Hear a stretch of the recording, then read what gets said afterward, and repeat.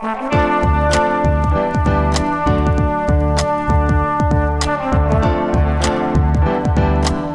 listening to the Co-Main Event Podcast. And now your hosts, Ben Folks and Chad Dundas.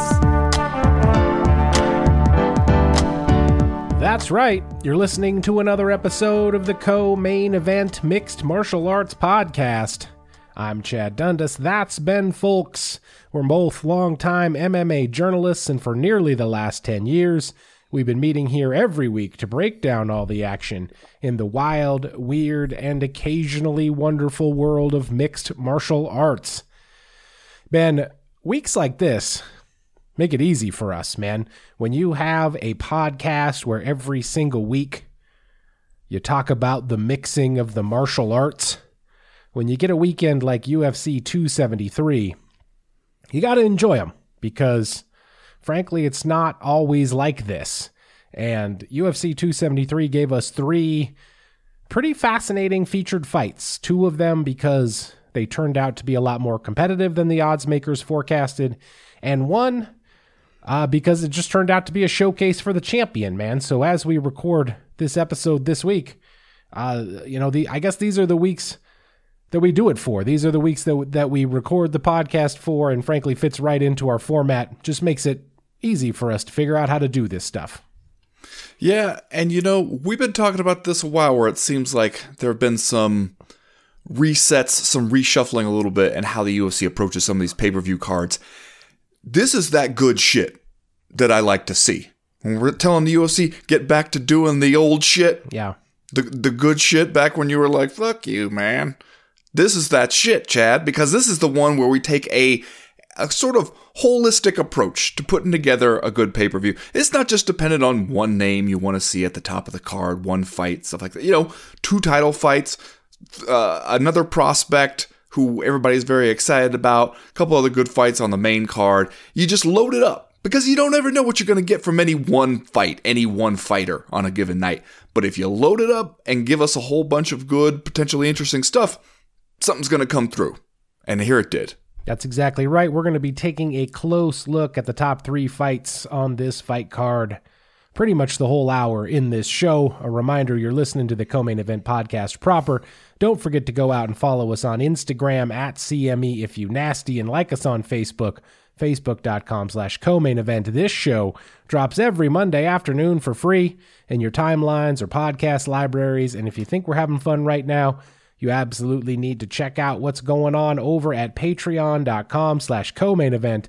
Ben Folks and I are party rocking over there with 3 additional podcasts every single week. We got the Wednesday live chat, Thursdays doing the damn thing, and Friday for the power hour. People seem to like it. We have a patronage tier for every budget. Go over there, patreon.com/co-main event, and check us out.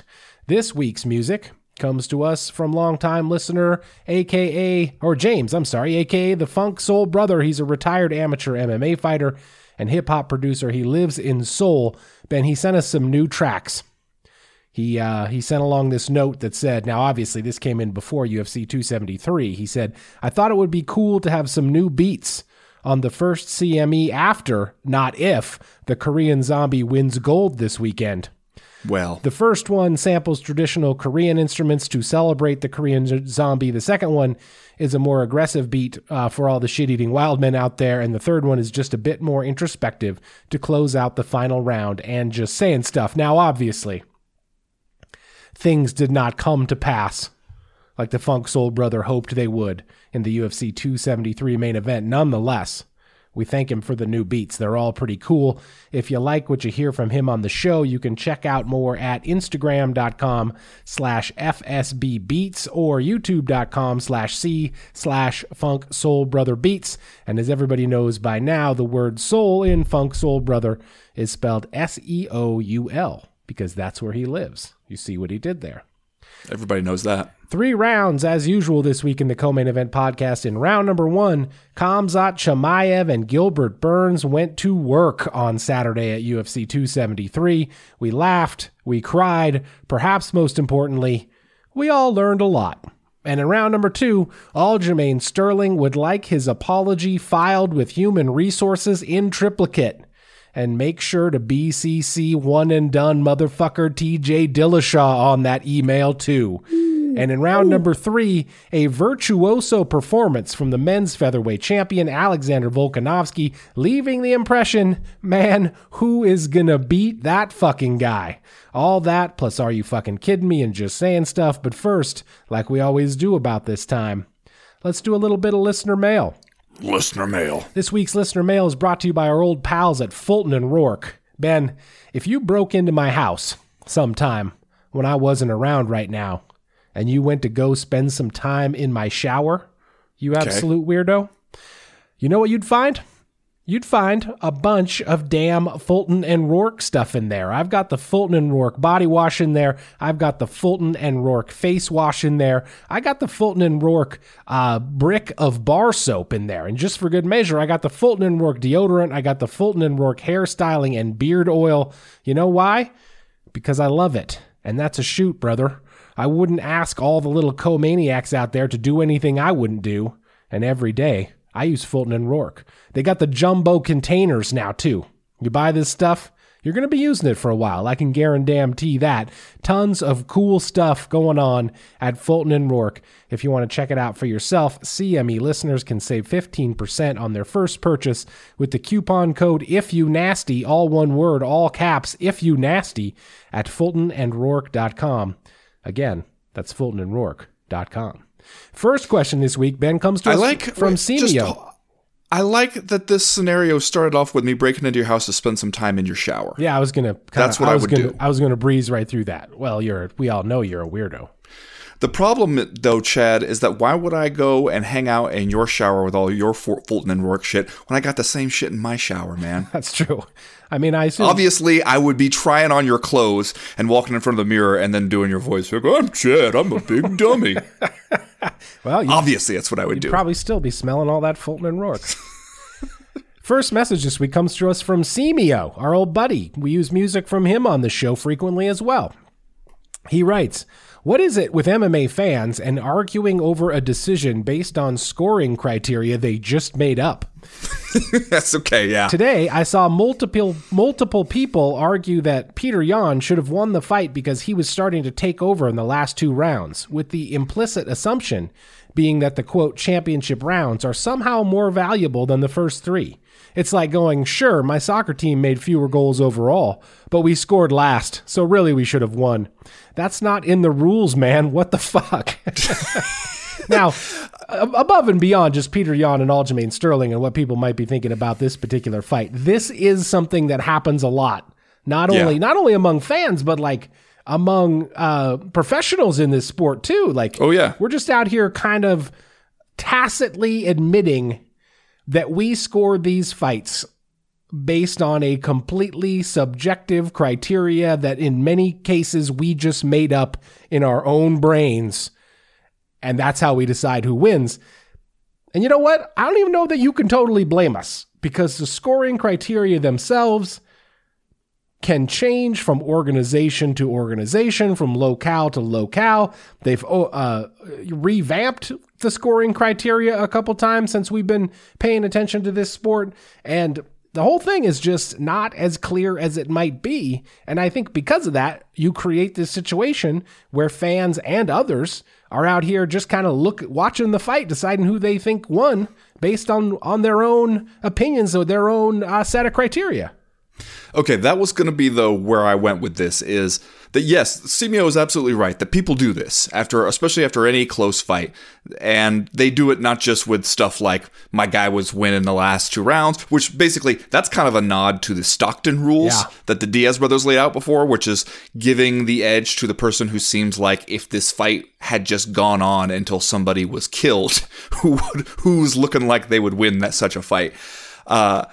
But people also do it with stuff like, I don't know, man, he had better octagon control. Like they're just repeating a piece of what they heard when somebody went over the scoring criteria in a vague sense right at the start of the event without really digging into it to see how it's supposed to be applied. But aren't people mostly doing that sort of like reverse engineering their way into an argument in favor of the guy who they just wanted to win? Yes. the guy who they were a fan of. They were not just going, hey, I came into this at completely zero on either side, no bias in favor of either guy. I watched the fight. I thought this guy won, and here's why. It's like they started out wanting one guy to win or wanting one guy to lose, perhaps.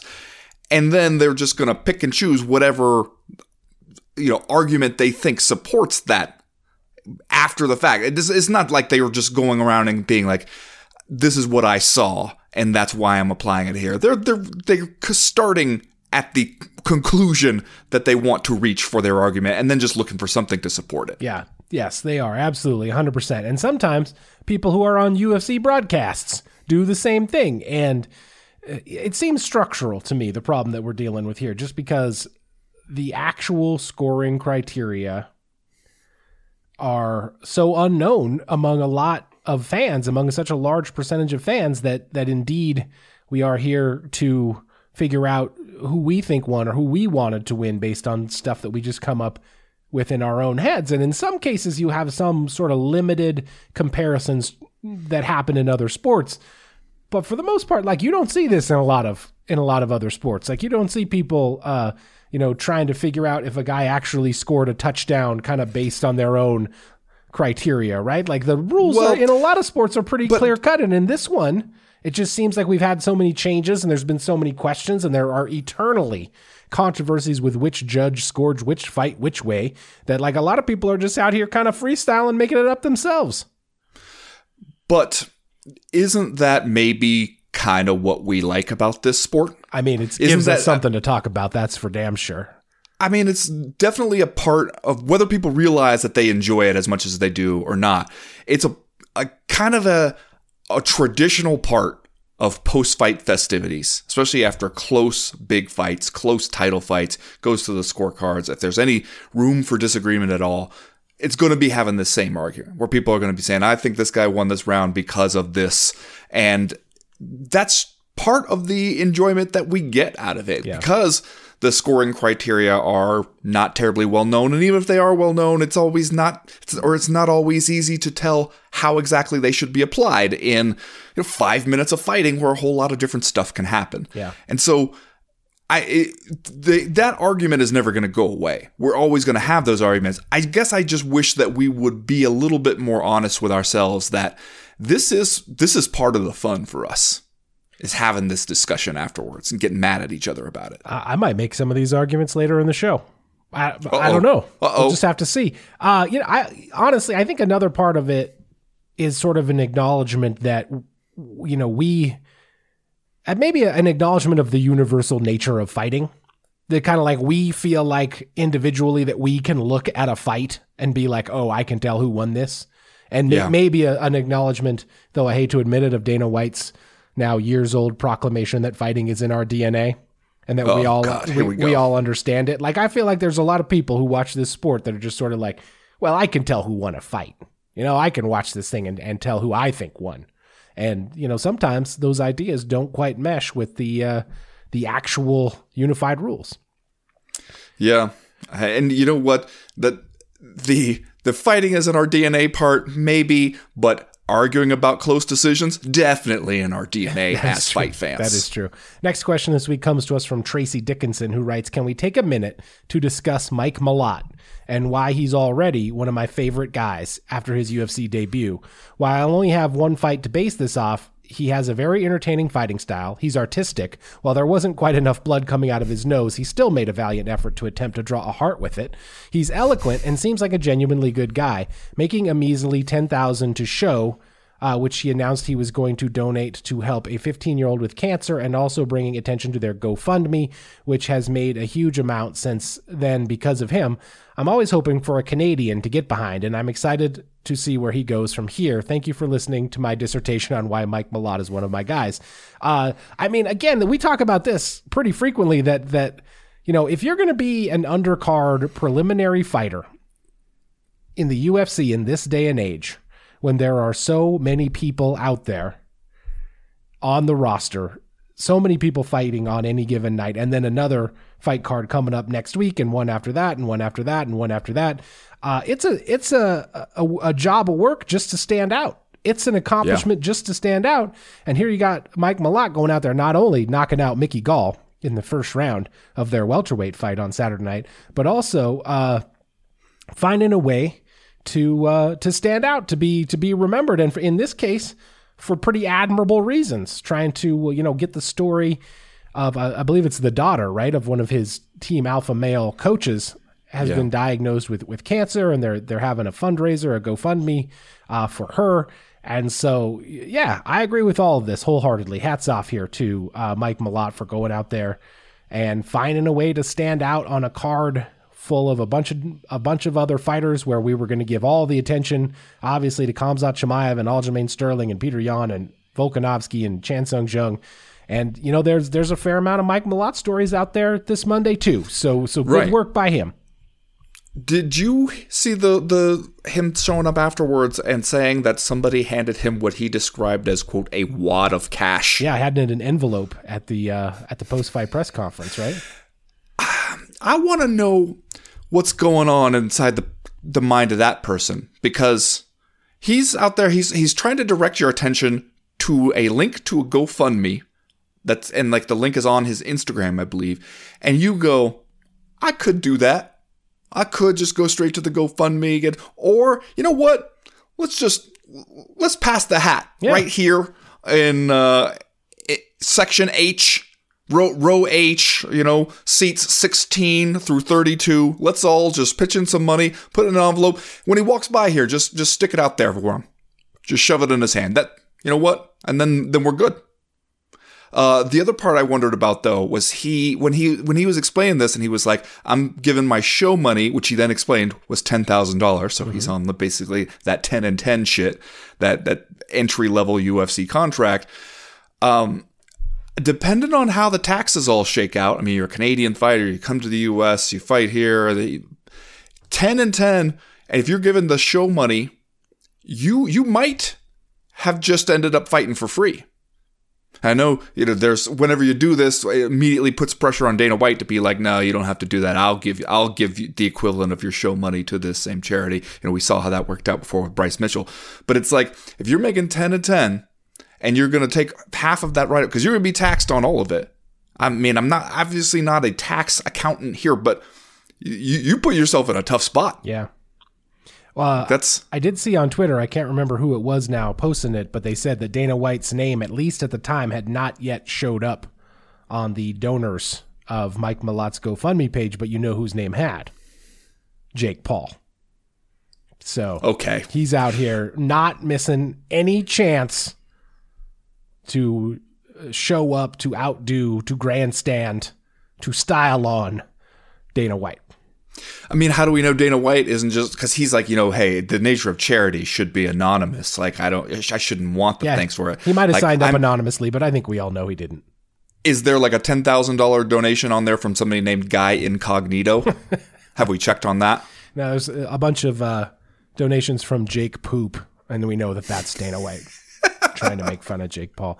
I like the idea of just giving a guy an envelope of cash. Maybe I'll talk a little bit more about that later in the show on my Just Saying stuff, but maybe it's a whole section of like mafia dons, hitmen. Okay. They're just like, they think they're at a wedding, just going to give the guy an envelope full of cash. Nothing wrong with that. It's Hitmen's night out at UFC 273 in Jacksonville. Like they do. The hitmen all go to take in a UFC event in Jacksonville, Florida. Retired mafiosos. This guy seems like a good kid, Let's just stuff some cash in that envelope. But then I think the rule is that then when you hand it to him, you got to also reach up and give him a couple of smacks on the cheek. Yeah, you keep your nose clean. Yeah. You're a good kid. You're going places. Next question this week comes to us from Dustin Pettit, who writes, it's AJ McKee Fight Week over in Bellator. He's good, and it's time for our twice-yearly reminder of that this week.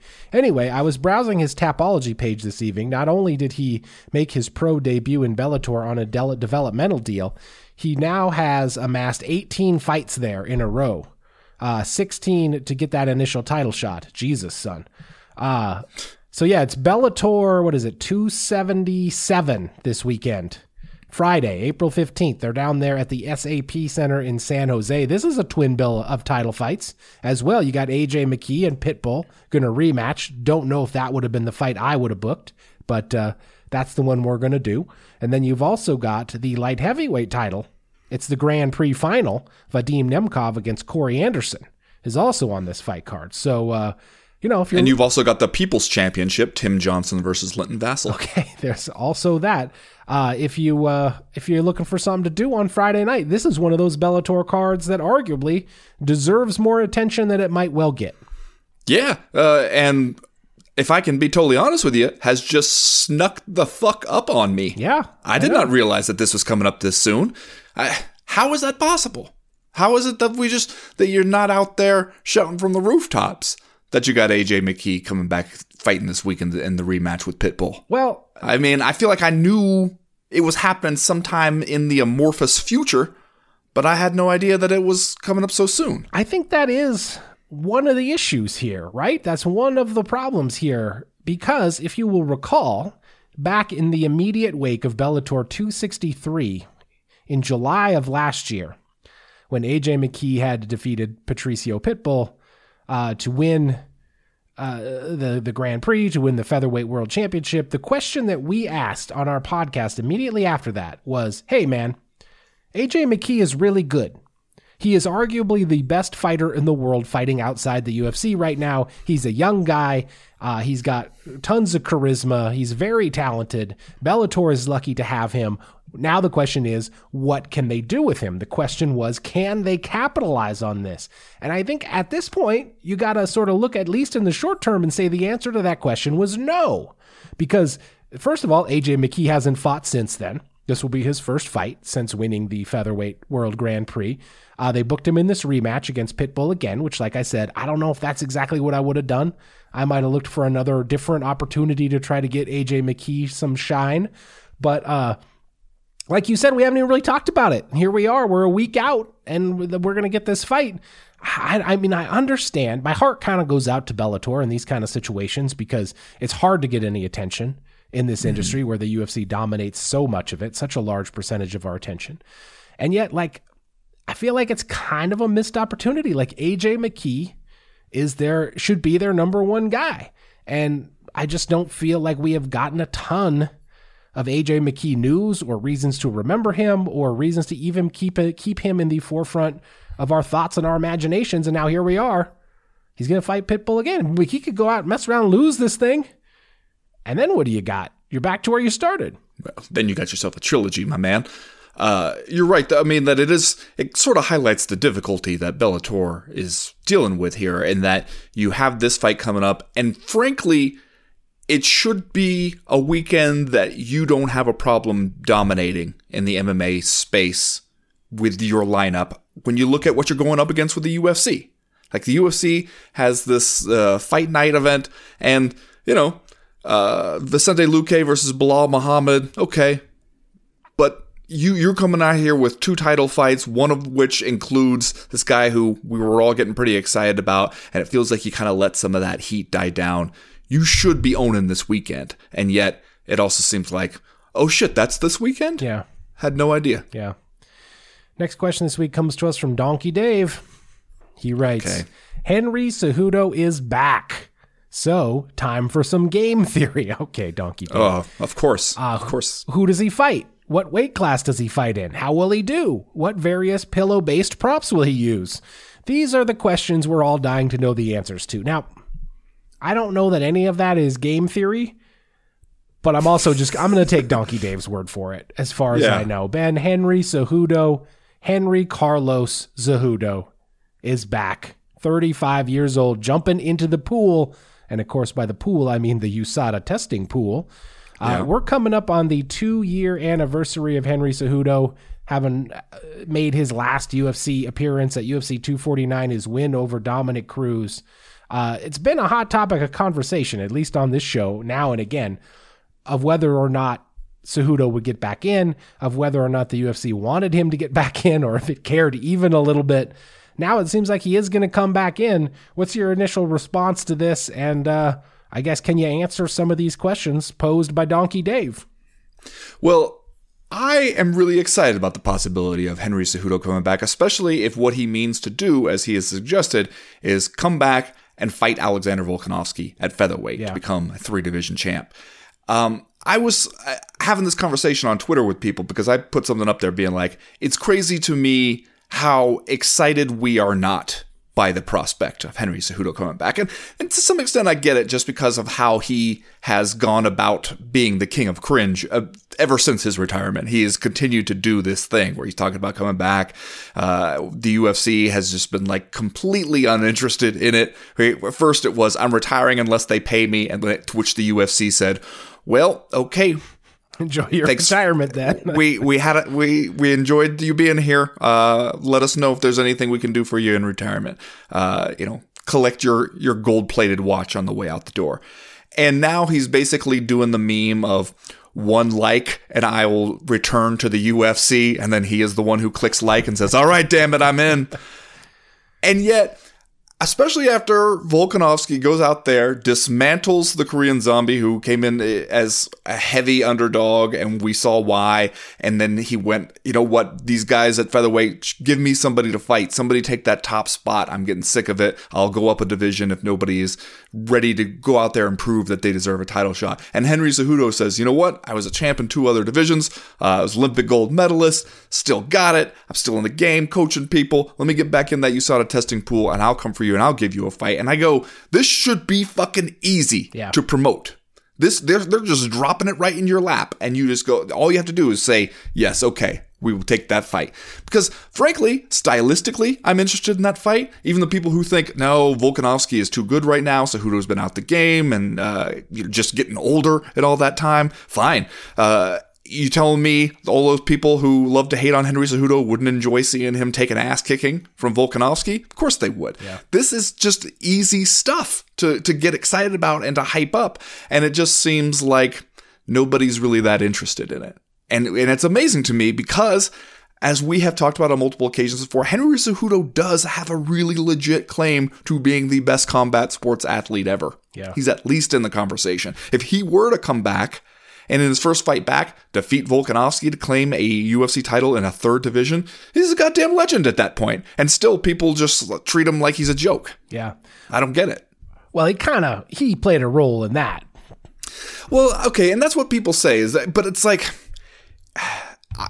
I remember us giving him credit for just being willing to do something to bring attention to flyweight, a division that the fans were routinely indifferent about, that the UFC never seemed to work hard to promote. He was going out there, he was doing something. He was giving you something. Yeah. He was trying. Absolutely. And that was our complaint for years about Demetrius Johnson, was that he's super good. He doesn't really care if you watch. He doesn't really care to try to sell it to you. He just wants to go out there and be super good. So here comes along a guy who is also super good, and he's really trying. And now our complaint became, he tried too hard. It's not cool. Yeah. He's a dork. Yeah. I don't like the way he tried. And it's like, okay, fine. But it's a stupid ass sport if we look at somebody who has been that good at it as Henry Cejudo has, and he's out here saying, I want to try to make history by taking on this incredibly difficult challenge. Probably like just pound for pound one of the best champions the UFC has right now. I want to come back and take on that guy. And we go, no, you're a dork. We don't like you. Yeah. That's fucking dumb. Right. That's a dumb sport if that's what we're doing. I wholeheartedly agree with you. I think there should be more news and excitement around a possible Henry Cejudo return.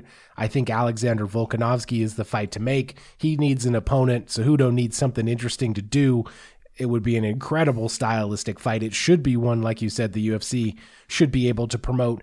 And, beyond that fight, if that one doesn't happen, if that one doesn't materialize, it's also a real target-rich environment right now for Henry Cejudo. You got new champs in both those other divisions too, like Aljamain Sterling at bantamweight, Davison Figueiredo and Brandon Moreno seemingly locked in an endless series of fights at flyweight. Peter Yan still hanging around now. We'll talk about that more coming up later in the show.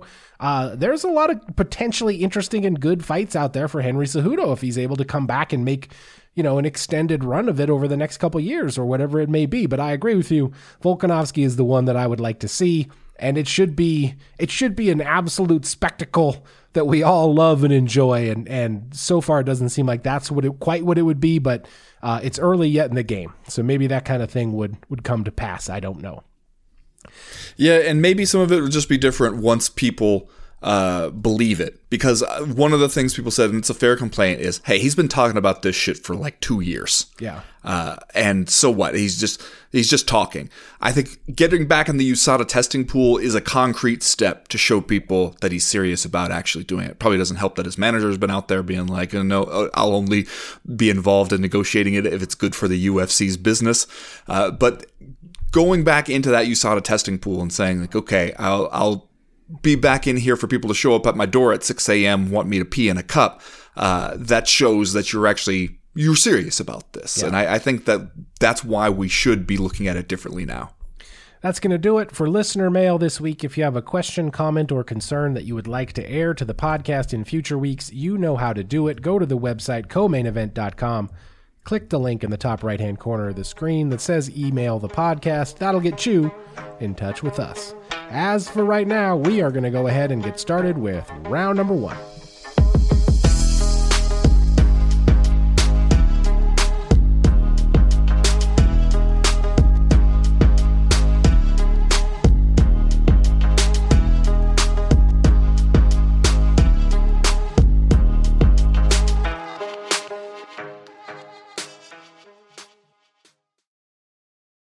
Well, Ben, all week last week, we pretty much said that the thing we wanted most of all from a fight between Khamzat Chimaev and Gilbert Burns was to see Khamzat Chimaev tested in a way that he hadn't yet been to date in his UFC career. And we definitely got that. We got more than that. We perhaps got more than we bargained for here in what turned out to be an absolute back and forth firefight and slobber knocker, which rightly, at least so far, should be included on some Fight of the Year lists. Obviously, that depends heavily on what happens the rest of 2022, but so far, this is one of the better fights we've seen in the year. Khamzat Chimaev emerges victorious with the unanimous decision win, but not before we saw a lot of aspects of his game, a lot of aspects of his athleticism, and what he is able to bring to the table, tested by Gilbert Burns in manners that we had not yet seen. And I guess I come out of it, frankly, thinking Khamzat Chimaev actually looks pretty complete.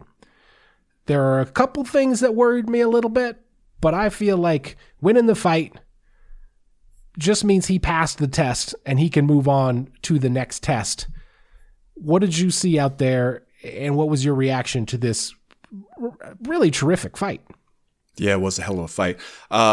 I want to know from you, as a guy who was sitting there holding a betting slip for the Who Let the Dogs Out parlay, yeah, where you had all the underdogs in the top 3 fights, and you saw Gilbert Burns drop Khamzat face down at one point, were you thinking, we going to Sizzler? Yeah, I was looking online. Be honest. I was looking online to see if we could order for takeout or delivery, or if I could, get a reservation if I need that over there. Yeah, it was an exciting fight, man. There's a lot of back and forth stuff. Gilbert Burns, I think, afforded himself well. I think this is one of those fights where almost both guys come out of it with their stock intact and or improved, just because it was such an even and competitive affair. And maybe we can talk about Gilbert Burns in a minute, but everybody knows Khamzat Chimaev was the story coming into this thing. He's the story coming out of it. Did he pass all of the tests for you? Did he check all the boxes that you wanted to see from a guy who has been getting this much hype as an up-and-coming prospect? Well, mostly what I wanted was to learn some more stuff about him, and I felt like this fight absolutely did that. Because we were talking about how difficult it is to even know what to make of somebody who becomes such a hyped prospect so early in his career and after so many quick fights, because you just don't get to see him work all that often. And so here, you got 3 rounds worth of work, and they were working their asses off, but you also got to see how he deals with some tough stuff, how he deals with getting split open and dropped, and how he takes a clean punch, how he deals with a fight that gets a little crazy and feels like it's not dancing to his tune the way some of his other fights have. And so I think there's a lot of reasons to be encouraged by that, especially because it says, 11th pro fight here. He's up against Gilbert Burns, who was a legit title contender in the division, who was within a punch or two of maybe winning the title pretty recently. And he went in there and absolutely looked like he belonged with him. And when this turned into a crazy firefight, he was there for it. He wasn't just sometimes what we see with some guys who are prospects that shoot up the rankings so quickly is that they're fine when they're in control. When they can be the bully and they can push you around and get a bunch of people on the back foot, then they look like world beaters. And as soon as somebody pushes back, they don't. Yeah. And here was one where he got pushed back pretty good, and he was still there and he was still game for the fight. He said afterwards how he felt like nobody could question his toughness now, if that's what they were wondering about. And I think that he did prove some of that stuff. I also, though, think that he proved that he wants to go in there and get into some of this crazy fight stuff. He wants to go in there and try to finish you so bad that he is going to give you some openings to do something yourself. Yeah. And it's kind of inevitable people are going to end up comparing him to Khabib and I saw people being like, I never saw Khabib get split open, get dropped like that. But then the other thing is you never saw Khabib in that many exciting fights like this one, because that just wasn't his way. His way was to be like, I know I can do this thing better than anybody else. I'm going to go out there and I'm going to do it to everybody, whether you like it or not. And Khamzat is just kind of seems like he got worked up. He was feeling the crowd. He was feeling the energy in the building, and he was just going to go out there and try to give you a goddamn show. And I saw afterwards where his coach is saying, I was telling him, stop brawling, stop getting into a street fight, make it boring. Let's just throw the jab all night, keep him at the end of the jab, throw a right hand every once in a while, and then let's go home. And he just doesn't seem like he has that kind of mentality. It'll be interesting to see if he feels like he needs to adopt that mentality after this one. But one of the things you learned about him is that he is going to go out there just guns blazing, the enthusiasm of youth, and try to really do something. Yeah, very, very aggressive, especially early on, which is one of the things we knew that we were going to get from him. The shots on the feet were hard. The takedowns were suffocating. He had the hard ground and pound in the first round that opened up a cut on Gilbert Burns. I liked a lot of what I saw from him in the stand-up. Frankly, he was switching stances. The movement was good. The punches were fast and hard and for the most part like a good straight punches. And like I said, I honestly thought he looked pretty complete. And if I thought anything was worrying at all, it would be partially what you just said, that he seems to hunger for this kind of brawl, for this kind of back and forth action, and that's a high risk, high reward system. Obviously, you get yourself into fights where, again, especially against top competition, where you kind of refuse to play it safe. And a lot of years in watching this sport, I have seen a lot of people come up on the short end from having that particular strategy. And you've seen guys, like Khabib and like Georges St. Pierre, who kind of were able to sustain greatness through a more conservative approach. So with Khamzat Chimaev, the approach seems wide open and fun to watch, but also like it might catch up with him at some point once he continues to climb the ladder and once he's fighting tougher and tougher guys. Is the chin a concern for you at all? Obviously, we saw him get dropped and get stunned in this fight. Both these guys were throwing hard. We know Gilbert Burns hits hard, but to see a guy that he enjoyed so many physical advantages over, that he's so much larger than Gilbert Burns, and they mentioned on the broadcast, Gilbert Burns used to fight at lightweight. Was it a concern to you at all that Gilbert Burns got to Khamzat Chimaev's chin and stunned him a couple times in this fight? The concern is that he will fight sometimes kind of wide open like that and provide you with those openings. Not that, hey, it turns out that when Gilbert Burns punches him, it hurts. Because it's going to hurt most people when Gilbert Burns punches him. He dropped Kamaru Usman too. And the key is he was up and back in it pretty quickly after getting dropped. So I don't know if there's too many I wouldn't say that the cause for concern is his ability to take the punch. I would say the cause for concern is his willingness to take the punch. Yeah. And that just goes along with the mentality and the fighting style, I guess. Because, if Gilbert Burns can tee off on you with that right hand and land clean like that, yeah, man, you're going to feel it. You're going to feel the effects of that punch. I don't care who you are. So that does not make him any different than anybody else I've seen. I think that maybe if there's a concern, it's that he's still a little bit inexperienced, and to be jumping in the deep end with some of these guys where if you are out there just letting it all hang out, they're going to find some ways to get to you. You got to adjust a little bit. Well, that is the big question now. What next for Khamzat Chimaev? I guess there are a couple of schools of thought. The first school of thought would be he moves up the rankings a little bit and he fights somebody like Colby Covington, who Dana White mentioned in the post-fight press conference, just to make sure that he has all of the bona fides he needs before he goes out there and fights Kamaru Usman. The UFC has given its stamp of approval finally to a Leon Edwards Kamaru Usman fight, so maybe there is time to have both of those matchups, and if Chimaev is able to get by Covington, then he is a very able and fitting number one contender. The second school of thought, though, I guess, is this guy's hot right now, man.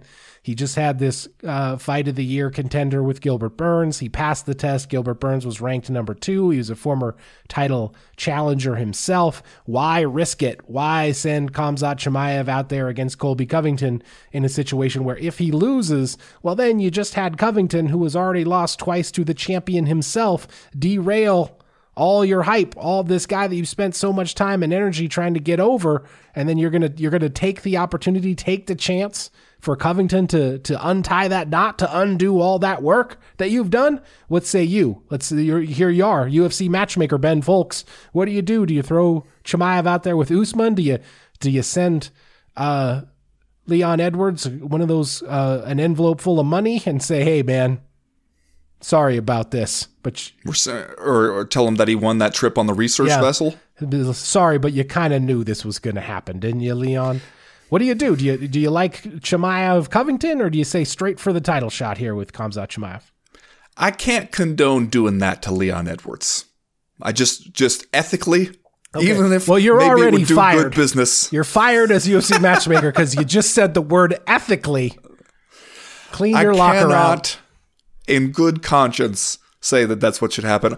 I see what the UFC could be thinking, saying, okay, Colby Covington is the test for you. But you're right that if Colby Covington does win that one, then a lot of the air goes out of the Khamzat balloon. And what, we got to do a fucking third Covington-Kamaru Usman fight? Fuck, really? Really? Yeah. That doesn't sound like a whole lot of fun. And yet also, you're looking at an 11-0 guys coming off a decision win in his first big test, and then to be like, all right, straight to the title shot does seem a little soon for him. Yeah. I mean, if you don't think that Khamzat Chimaev can beat Colby Covington, then I guess what are we even doing here? Yeah. You know? Yeah. That's probably what the UFC thinks, is that he'll go out there and he will win, and if he doesn't, then we weren't going to get much further than this anyway, or at least not right now. So I don't hate that idea. I do feel like if you book Khamzat Chimaev and Colby Covington together, it's going to have to be one of those fights where I mute everything about it until they're in the cage. You know what I mean? Yeah. Yeah. All right, let's do Are You Fucking Kidding Me? And then we will move on to round number 2. Ben, you sent me this tweet, so I guess I should give you the opportunity to respond to it, but fuck is going on with this Paulo Costa tweet, man? You fucking kidding me with this shit? It's not only the video itself, right? Where Khamzat Chimaev, Paulo Costa zooms out from an extreme close-up of a fold of skin in front of his deltoid, which looks like something else, until we pan out to reveal Paulo Costa. It's also the voice, man. What voice is he talking in this thing? Like, it's kind of like he's trying to make a wacky Twitter video, but he's also he's kind of talking like this. Like, what's up with you, man? Like, are you fucking kidding me? He's praying for you. This is creepy. He's concerned for your soul. I'm creeped out by it, frankly. I love everything about it. Of course you would. First of all. Of course you would. No notes. Perfect social media work by Paulo Costa. You know what? There's a guy who doesn't have his manager running his shit.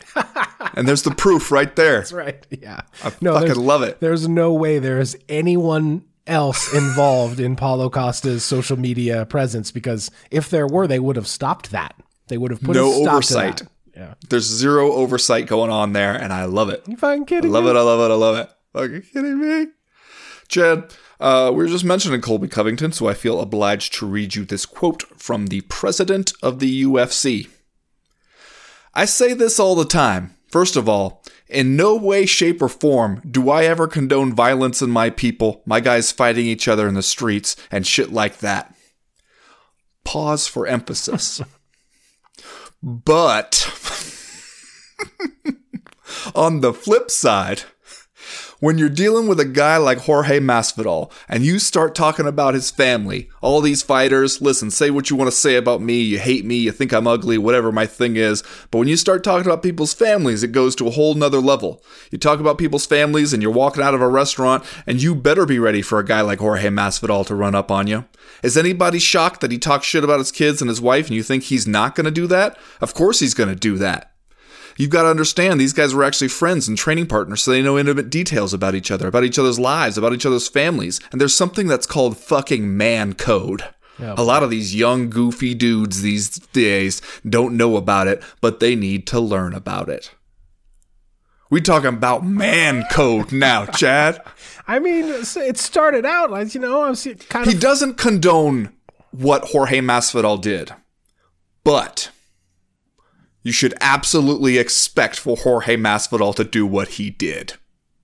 Like, it's kind of on you for not being constantly vigilant after that. Doesn't condone it, mind you. But there's something called man code. Man code. I wonder if the man code also says, don't run up on me with your cameras rolling while I'm playing blackjack in the casino with some accompaniment, who has to just subtly step out of the frame. I wonder what man code has to say about that. Man code. Fucking kidding me? Man code. Fucking kidding me? Man, the man code shit can disappear real quick and Mark Hunt comes looking for you. Then the man code is calling security. You know what I mean? I hear you. That's going to do it for round number 1. We'll be right back with round number 2.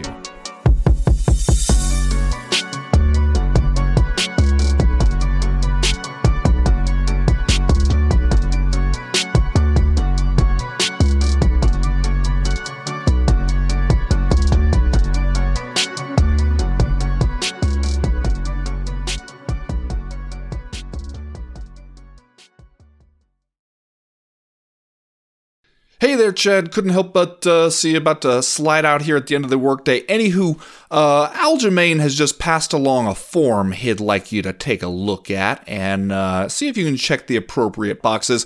It's just your standard boilerplate form for apologizing for fucking doubting him. Explain yourself. Have it on my desk by the end of business today. Yeah. Thank you in advance. Now, Aljamain Sterling has decided clearly to lean into maybe not being a fan favorite. He comes out here in Jacksonville, Florida, a place where they seem like they're already 90% of the way to a USA chant at any given moment. He fights a Russian fighter at a time when Russia isn't exactly beloved in the international community. Chad Dundas? Yeah. And still, even when he is shouting out, "Hey, Jacksonville," after winning a split decision to hold on to the UFC bantamweight title, still people are acting like he's in enemy territory. And you know, what can you do at this point? You win a split decision, first of all, that's going to incense the haters. You know, they are already willing to get mad at you after you got the belt by getting kneed in the head. You decided to lean into it by putting on the helmet, reading the rule book, all that other kind of stuff. You go and you win the split decision. It's going to just burn them up even more. is the only thing you can really do here to do what Aljamain is doing. Well, what else would be his option? Like, they were booing him like crazy from the moment he walked out. It wasn't like they started with an open mind and then he decided to go full heel. It's like they booed him from the start, man. I don't know what Aljamain Sterling's other option is in terms of how he will behave in front of the cameras. Like, he's already been nice. He already tried being nice. He was nice essentially the whole rest of his career. And so, like, if anything, that's kind of a little bit jarring to see him jump on the mic and thank everybody for making all the motherfuckers rich who believed in him and stuff like that, dropping the F-bombs and the MF bombs when his mom's standing next to him. That's what made that kind of a little bit jarring. But if you're Aljamain Sterling, first of all, I support it and I understand it, because, like, what else is he supposed to do if people aren't going to like him anyway? So he might as well. To me, like, the big thing here was, Ben, you and I had talked last week about how this was going to be a tough assignment for Aljamain Sterling. Like, it looked like he was fading in the first fight before the illegal knee from Peter Yan. Then he had to go have the neck surgery. He had a significant time off because of that. And then to come back and have to fight Peter Yan for the undisputed title basically in your first fight back, that was going to be a tough test. So I think, like, honestly, regardless of how you ultimately scored this fight, you got to take your hat off to Aljamain Sterling, man. Not only was he up for this challenge, which we thought was going to be so difficult, he gave Peter Yan everything he wanted and more. So, like, how you boo Aljamain Sterling before and after that, I have no fucking idea. Now, let's talk about the actual decision itself. Yeah. Because, Dana White, clearly, you could tell when he looked over at the cards to see who was about to be announced winner, it didn't look like joy spreading across his face. Afterwards, he comes out and says he thought the judges got it wrong, that he had it 3-2 the other way. It seems like a lot comes down to how you score that first round. What do you make of the decision there? Well, I think saying you had it 3-2 the other way doesn't give it the nuance that it deserves, because I'll tell you, I know no one likes this, but I honestly scored it a draw.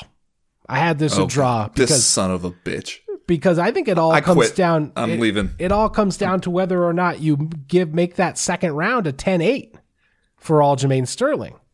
Because I don't see how you don't. Like, if you don't score the second round a 10-8 for Aljamain Sterling, you are basically saying a grappling-based fighter cannot get a 10-8 in mixed martial arts, because Peter Yan had not done anything in that round. Aljamain Sterling took him down, took his back, and was there for 3 minutes trying to work chokes. That was as dominating a round in a championship fight as you will ever see. And if it wasn't a 10-8, I don't know how you could get one as a grappling-based fighter. So I scored that a 10-8, and then I also had Peter Yan win in rounds 1, 4, and 5. So it was 47-47 as a draw. If people scored it different ways, I mean, I'm okay with that because it was a close damn fight. But I didn't think it was a robbery by any stretch of the imagination that you let Aljamain Sterling walk out of there with the title. Can you imagine being the judge who's responsible for a draw in this fight and this situation? Yeah. After everything, like in Jacksonville, Florida, one judge scores it one way, another judge scores it the other way. You come in there and say draw. They light you on fire. Yeah, it's easier for me. They light you on fire outside the arena.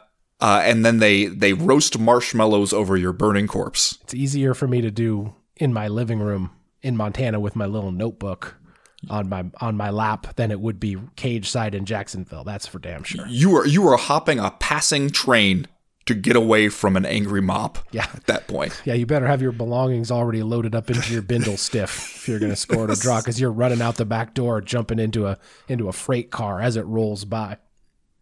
Now, I got to be honest here. I was not expecting for one thing, for Aljamain Sterling to be so dominant once they got it to the floor right away. I mean, he's so opportunistic with how he just snatches up your back. Yeah. And I also, though, was not expecting for Peter Yan to have so few answers for that. Yeah. Because I would think that is kind of one of the things that you know about Aljamain Sterling is, and that's one of the things that seems like that maybe Yan was more prepared for in the first fight, was that guy, he wants to get you down, he wants to try to jump on your back, look for chokes, stuff like that. We've seen how he doesn't need much of an opening to get that done. And so then to end up there and get the body triangle put on you and to just not have too many solutions for it, that surprised me. I guess I thought that Peter Yan would have that scouted a little better. Or, I mean, maybe it's one thing to have it scouted against your training partners and another thing when it's actually Aljamain Sterling doing it to you. Yeah, well, his coaches continually between rounds were emphatic for him not to give up the back, but it's sort of easier said than done if you're not actually out there with Aljamain Sterling. And I thought, to go into this rematch where Peter Yan had already seen a lot of what you do, like Aljamain Sterling, I thought had a great game plan. Even on the feet, it seemed like he was using all that lateral movement, especially early on in the first round, to kind of keep Peter Yan from being able to get set.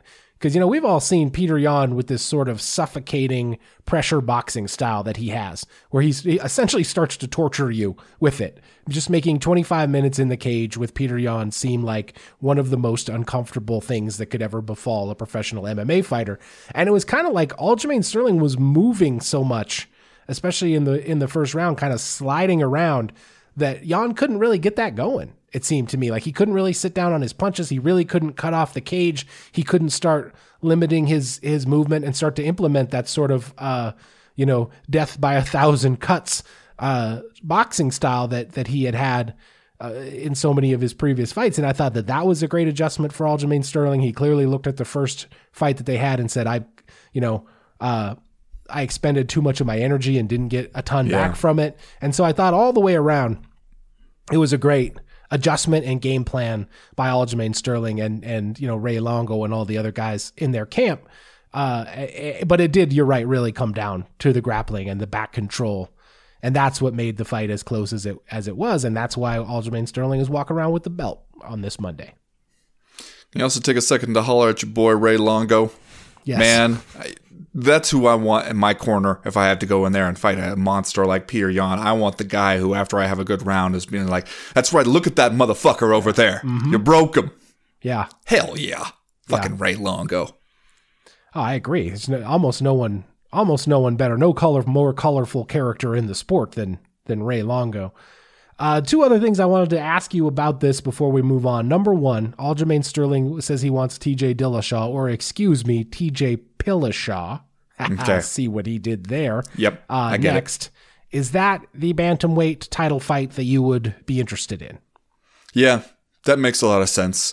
And Aljamain Sterling at this point is not going to win over these fans who have decided that they hate him, but he can just continue to offer them up opportunities to hate him and to get on the other guy's team, to take on TJ Dillashaw now. I mean, honestly, now is kind of when I want to fight TJ Dillashaw. When he's been off a while, when maybe I can get him where he doesn't have a head of steam. Because TJ Dillashaw, still a good fighter. Still, like, overall capable and competent, and it could be a tough test for people. But I'd rather fight him now than when he's in regular competition. Yeah. And so it makes sense for Aljamain right now. It's a name in the division that people know. It'll get people excited about it. And then in the meantime, maybe you give Peter Yan a chance to try to work back up to a title fight. It makes good sense. The other thing I wanted to ask was that early in this fight, Joe Rogan proffered a fairly interesting question.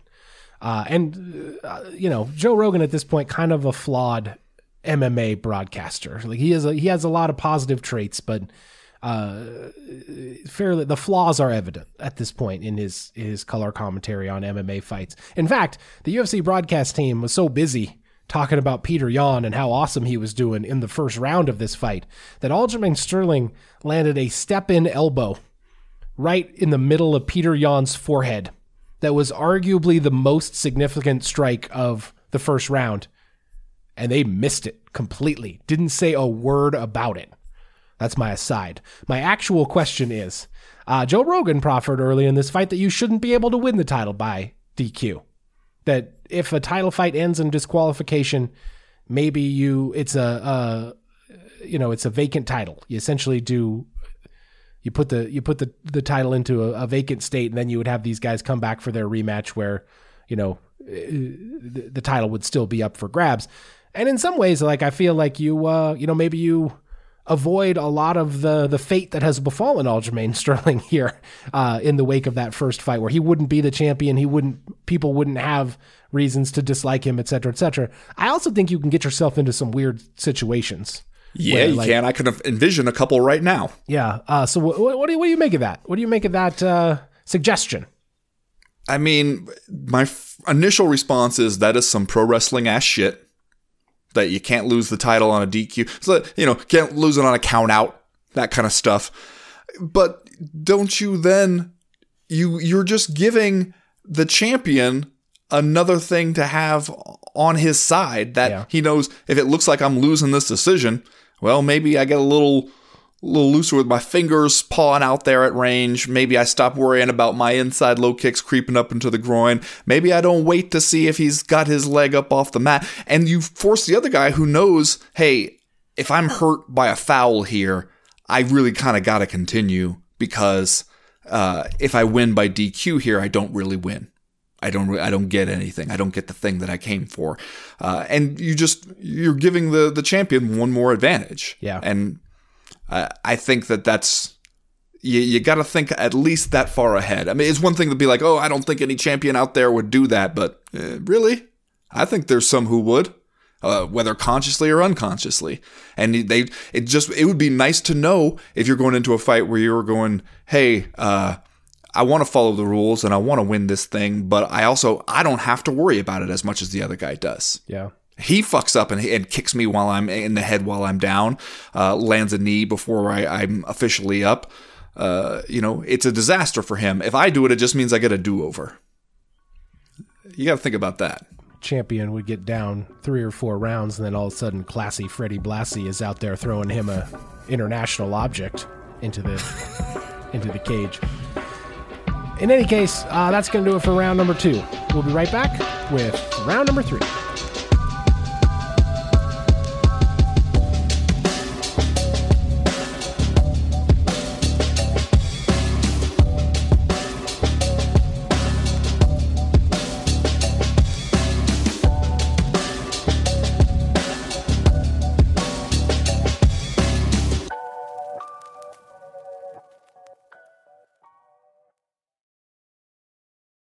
Well, Ben, if you needed a reminder why Alexander Volkanovski is the top-rated men's featherweight in the world and is your UFC champion, brother, he gave it to you.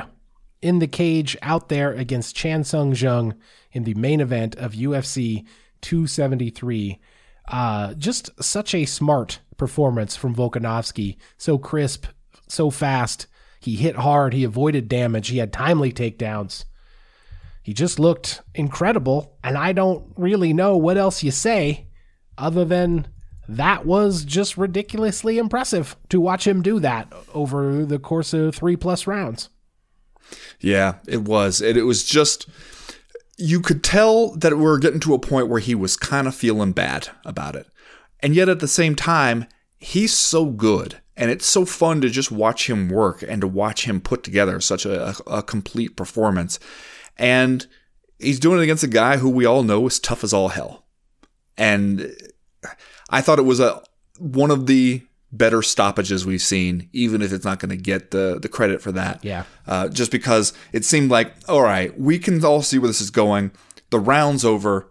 Let's see what his corner wants to do about it. And if they want to just be like, you must try harder and send him back out there, then when he starts... when the hellacious beating resumes again, which it did pretty much immediately, then you go, okay, enough. Yeah. I gave you guys a chance to stop it. I gave you a chance to show something different. It's just going to be more of the same, and it's going to end with just an even worse beating than what you've already suffered. No point in that. Go ahead and stop it. Yeah, they probably could have stopped it at the end of the 3rd and or not let him come out for the 4th. And I think you're right. According to the translator, I want to say that the instructions between rounds for the Korean Zombie between that round was, first they asked him if he was okay a couple times, and he said yes. And then I think they said, he's leading with the right hand, so counter that. To which I think you got to give Chan Sung Jung credit for not being like, oh, really? That's what you think I should do? Just counter it? Okay, buddy. In any case, yeah, I thought it was a good stoppage by Herb Dean there. There was a time early in this fight, I can't remember if it was the first or second round, but basically where they were just kind of squared up with each other, moving back and forth in front of each other, and Alexander Volkanovski hit the Korean Zombie with just a jab, just like a straight ahead jab, but hit him right in the middle of his face in a way that you could tell that he did not see it. Yeah. And Chan Sung Jung just kind of smiled at him. But I was watching and I was like, oh shit. Like, he cannot see those punches. Like, Alexander Volkanovski is just too fast. And that's kind of how it went the rest of the way. And I know Alexander Volkanovski is probably not the UFC's most popular champion. He's probably not the UFC's biggest, grossing champion. He's not going to sell the most pay-per-views or anything like that. But like, at this point, watching him fight the Korean Zombie, I was kind of like, just find me the best. I kind of don't even care what weight they're at. If they are anywhere close to being able to get to 145, send him out there to fight Alexander Volkanovski, and I will watch, because he is so masterful and so good at this point that I just want to see him fight the rest of the best guys out there. And maybe that's one of the reasons why the idea of a Henry Cejudo fight is kind of tantalizing at this point. Yeah, because at least it presents you with the possibilities of the unknown, right? Because it's not just that Alexander Volkanovski is so physically good and that he is fast and strong and all that stuff, but he just has such a complete game, and he's so smart about it. That the longer you stay in the cage with that guy, the worse your chances become, because seems like he's just figuring you out and knows exactly where you're going to be. And that's especially what he was doing to the Zombie. It wasn't just that his hand speed was so much better and faster than the Zombie could react to it, although it was also that. But it's especially he started to realize, all right, I don't need to just haul off and hit him with a right hand. I can use my jab to move his head exactly where I want it, because he is going to do what I know he's going to do when he sees that jab coming at him. And so I can just use that to move his head into place for the follow-up right hand, and that's what I'm really going to hurt him with. And did it like a couple times in a row there. And when he can do that to the guy, and the guy is not being able to make an adjustment, and then you're kind of fucked at that. But what else can you do? Like, Imanari roll?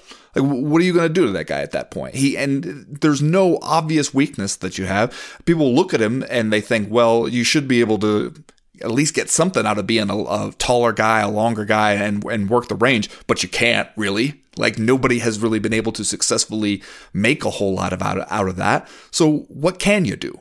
I don't know. And that's why it seems like now is the time to get creative with the matchmaking prospects, because the fact that we were even doing the Korean Zombie as an opponent here to begin with showed we didn't have any great ideas. There wasn't any clear person where everybody was going, Alexander Volkanovski must give this guy a shot at the title. It was just kind of like, who we got, who's available would be fun. Yeah. And if we're already in that kind of territory, that's when people say, hey, I don't think Henry Cejudo would be competitive, whatever.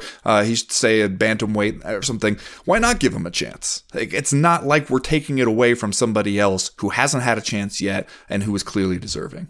Yeah, you look at the featherweight rankings, and you got Max Holloway up there at number 1, and obviously the Holloway fights were extremely competitive, but we have already seen it a couple of times. You got Brian Ortega, who Volkanovski just defeated. You got Yair Rodriguez, who's still a little bit of a mystery man, even though we have seen him fight a bunch of times. You got Chan Sung Jung, who you just defeated, and then you got Calvin Kattar. That's your top 5. And you do have some interesting prospects at 145 pounds, but I think you can pretty clearly make the case that guys like Arnold Allen, Giga Chikadze, and Bryce Mitchell aren't quite ready for Alexander Volkanovski. Just certainly not without another win or two.